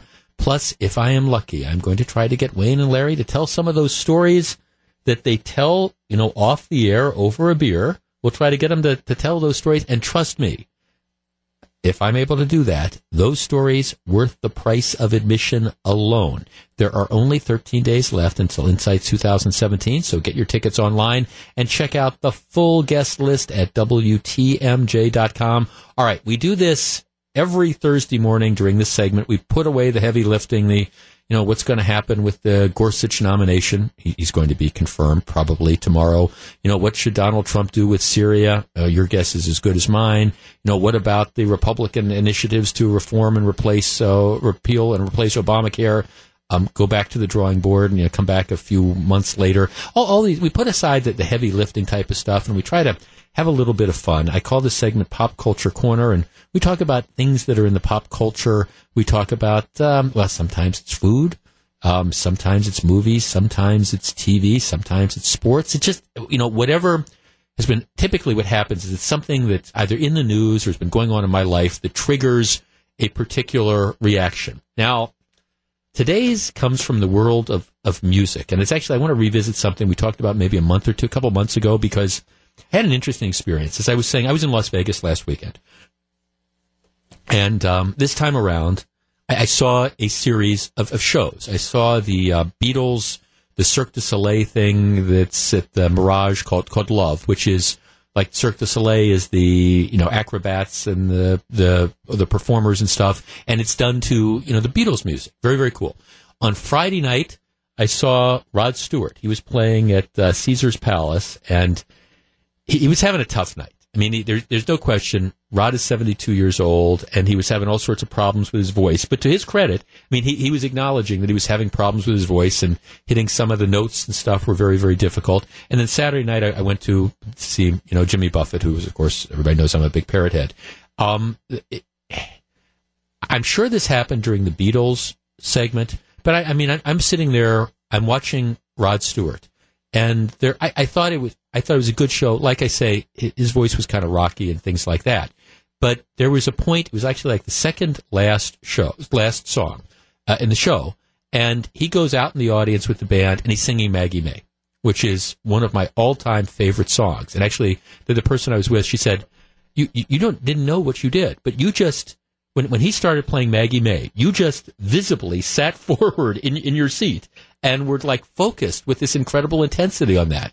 And I said, I didn't notice doing that, but it was, this is like this song is like one of the soundtracks of my lifetime. So, I will tell you this, like I say, that the concert, I thought, I was glad I got a chance to see Rod Stewart. He wasn't in particularly good voice. He tried his best, but it was whatever the tickets cost. I don't even remember now. It was worth it to see Rod Stewart play Maggie May. That all I needed to see was that one song. The next night we're at the Buffett show, and I think the reaction was pretty much the same. I like a lot of the Buffett songs, but there's one or two that he does, these songs that absolutely speak to me. One is this ballad he does called Pirate Looks at 40. And again, my friend, she said, your reaction when he started that was exactly the same reaction that I watched you had with Maggie May. And I'm not even thinking about it. It's just, okay, this song is the one that it speaks to me. And you're going to sit forward and you're going to pay attention. And I was thinking, we all have that song. And I'm sure, for many of us, there's multiple songs. But again, for me, it was Maggie May, it was Pirate Looks at 40, and I had a chance to see the artists who, made them famous, perform them. And my reaction was, hey, I'm sitting forward, I'm paying attention, boom, this is it. And I thought this might be a fun segment for Pop Culture Corner, especially in light of my experience last week. The one song that speaks to you, it's that song that maybe when it comes on the radio, you sing along. It's that one song that makes you stop and think back to, a different time. Maybe it's that song that you hear it and it takes you back to that, summer night in 1978 where you were at the drive-in theater or the park or whatever. Music does that to us. But I know for all of us, there is that one song that just, when you hear it, it takes you back, it transports you to the different time, it speaks to you. So that's Pop Culture Corner today, 414-799-1620. That is the Acunet Mortgage talk and text line. The song that speaks to you. We'll be back to take your calls next. If you're on the line, please hold on. Again, my advice in these segments, I always say the same thing, but it's our phone lines tend to jam up, so call quickly. And also, don't overthink it. Sometimes people, am I going to sound silly? But typically, when I throw out this topic, a song pops into your mind. The song that speaks to you. 414-799-1620 is the number we discuss next. If you're on the line, please hold on. It is 11:41. Jeff Wagner, 620 WTMJ. 11:44. Jeff Wagner, 620 WTMJ. It's Pop Culture Corner. Bobby in Kenosha on our text line writes, I'm seeing Billy Joel for the first time. I'm hoping he plays Captain Jack to bring me back to my good old college days, singing it in bars with my friends. Yes, that's what I'm talking about. That one song that when you hear it, you just stop and it takes you back to that different time. Rob in Cudahy. Rob, good morning. Morning. The song that gives me chills, and it's a sad song and it's a long song, but it's called Taxi. By Harry Chapin. By Harry Chapin. Sure. Yes, it make chills run up and down your spine when you listen to it. It's very profound. Right, about the kind of the lost love. He's driving the taxi, and he runs into the woman that he was with at a different part in his time in his life, and just drops her off. No, thanks to Harry Chapin, taken way too soon, by the way. He does a lot of great stuff. Michael in Waukesha. Michael, that song that makes you stop. Mine's Sweet Judy Blue Eyes and L.A. Woman. L.A. Woman. And it's amazing how much stuff the Doors have that really, I would agree. I kind of stop. And, Sweet Judy Blue Eyes, Crosby, Stills, Nash & Young. Can't go wrong with that. No, thanks for the call. 414-799-1620. Let's talk to Danny in Milwaukee. Danny, good morning. You're in 620 WTMJ. Good morning. Mine is Glory Days by Springsteen. Oh, yeah. Which I kind of laugh at because I really can't stand the guy's music. But for some reason, I hear the crack of the drums on that, the keyboard part, and I crank it up. Yeah. Then finally I started listening to the words to it, and I was like, wow, that's really a poignant song. Oh, yeah. No, as I get older, my body turns to hell. I start realizing that song makes a heck of a lot of sense. Yeah, no, I mean, right, the Glory Days is one. I mean, there's a lot of Springsteen stuff. For me, I mean, Born to Run, certainly would be one of them. Keeping with the Springsteen theme on our text line, Mary says, hey, it's Bruce Springsteen. It's Thunder Road for me. Sure. 414-799-1620. Christina in Hartford. Christina, that song that makes you stop and takes you back. Hi, Jeff. Hi, Christina. It's Dreamer by Ozzy Osbourne. Okay, tell me why. It is the epitome of me. Not so much Ozzy, though I do love Ozzy, but it just, I'm the very optimistic person. I'm the one who always walks in the room and pumps everybody up, and the song is about why we just all can't get along, and that's just me, even though I know it's a crazy world out there. Right, exactly. Thanks. I'm sorry. I get it. It's, I've been kind of like running through things, and I understand, I'm asking people just to limit it to one. I was thinking we were talking about that, almost any Creedence song. I mean, it's one of those things that where you hear, when you hear a Creedence song come on, it has kind of like the same reaction. Gary in Menominee Falls. Gary, good morning. You're in 620 WTMJ.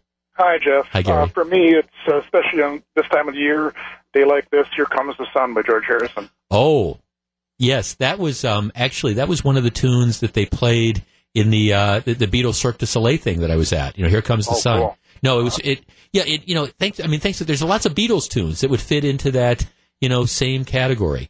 Tom in Waukesha. Tom, you're at 620 WTMJ. Good morning. Hey, another Billy Joel song. Not always in a good way, but Good Night Saigon.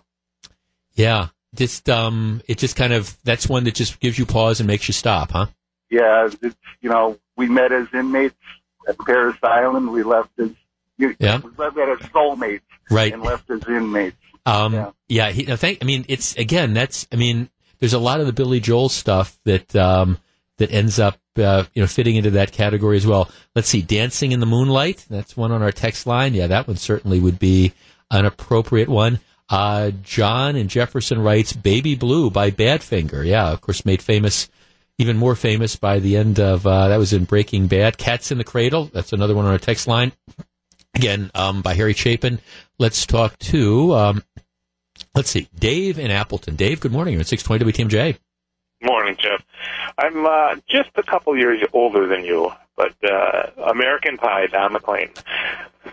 That was, that song was the soundtrack of the 70s. Yeah. It was our anthem in high school. Yeah. So whenever you hear that, it just kind of takes you back to those misbegotten days at whatever high school you were traipsing around in, huh? Takes me back to Waukesha South, senior year. Well, there you go. And that's thanks for the call. That is a good place to be. Kevin in Sheboygan. Kevin, you're at 620 WTMJ. Good morning. Good morning. Don Henley's The Boys of Summer. Yeah. Released 1984, my freshman year of high school. So anytime it's on, doesn't matter even who's covering the song, it gets turned up on my radio. That's the one where you end up like you stop and you're kind of like singing along with it, huh? Absolutely. Just hands down, as far as I'm considered, the perfect all-time rock and roll song. And Don Henley, one of the great, and I would argue one of the unappreciated real. I mean, Don Henley. I mean, a lot of people know him through the Eagles and stuff, but Don Henley, I think, was a driving force behind a lot of the great Eagles stuff over the years too. Truly was, and the line in there about the deadhead sticker on a Cadillac. Right. He wrote the song after actually having that happen to him. Some guys flying by him in a Cadillac that had a deadhead sticker on it, and that was the inspiration for part of the song. Wow. Wow. This segment is bringing back so many memories. I'm trying to think of, another one that I would lump into was the Jackson Browne song, Take It Easy, which was made famous by the Eagles. But I mean, standing on a corner in Winslow, Arizona, I'm such a fine sight to see. I'm such a sight to see. There's a girl, my lord, in a flatbed Ford slowing down to take a look at me. Oh, man. Let's talk to Sandy in Hartford. Sandy, you're on 620 WTMJ. Good morning. Oh, the song and it isn't a song, it's an instrumental. It's the theme from the movie Picnic and Moonglow combined. I hear that and I stop and I can see the whole movie in my mind. Isn't that amazing? Isn't it amazing that music has that kind of effect on us? Yes. No, it's that Moonglow is tremendous. On our text line again, Christina writes, everybody's working for the weekend. Debbie says American Pie. American Pie again. That's it. Let's see. We've got another one on our text line. The song that gets my attention is your bumper music that you just had, 25 or 6 to 4 by Chicago. Takes me back to my high school pep band 35 years ago. That's from Rick in Waukesha. Summer of 69 by Brian Adams. That's what Ross and Madison writes.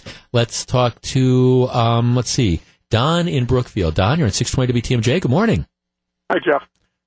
Mine would be Elton John's Funeral for a Friend, Love Lies Bleeding. It's like epic rock opera all in one. Yes. That whole... I listened to... I don't remember why I did this, but within the last 2 weeks or so, I listened to the whole Goodbye Yellow Brick Road album again, and there's a lot of really good stuff on there, including Funeral for a Friend. It might be the most underrated rock album of all time.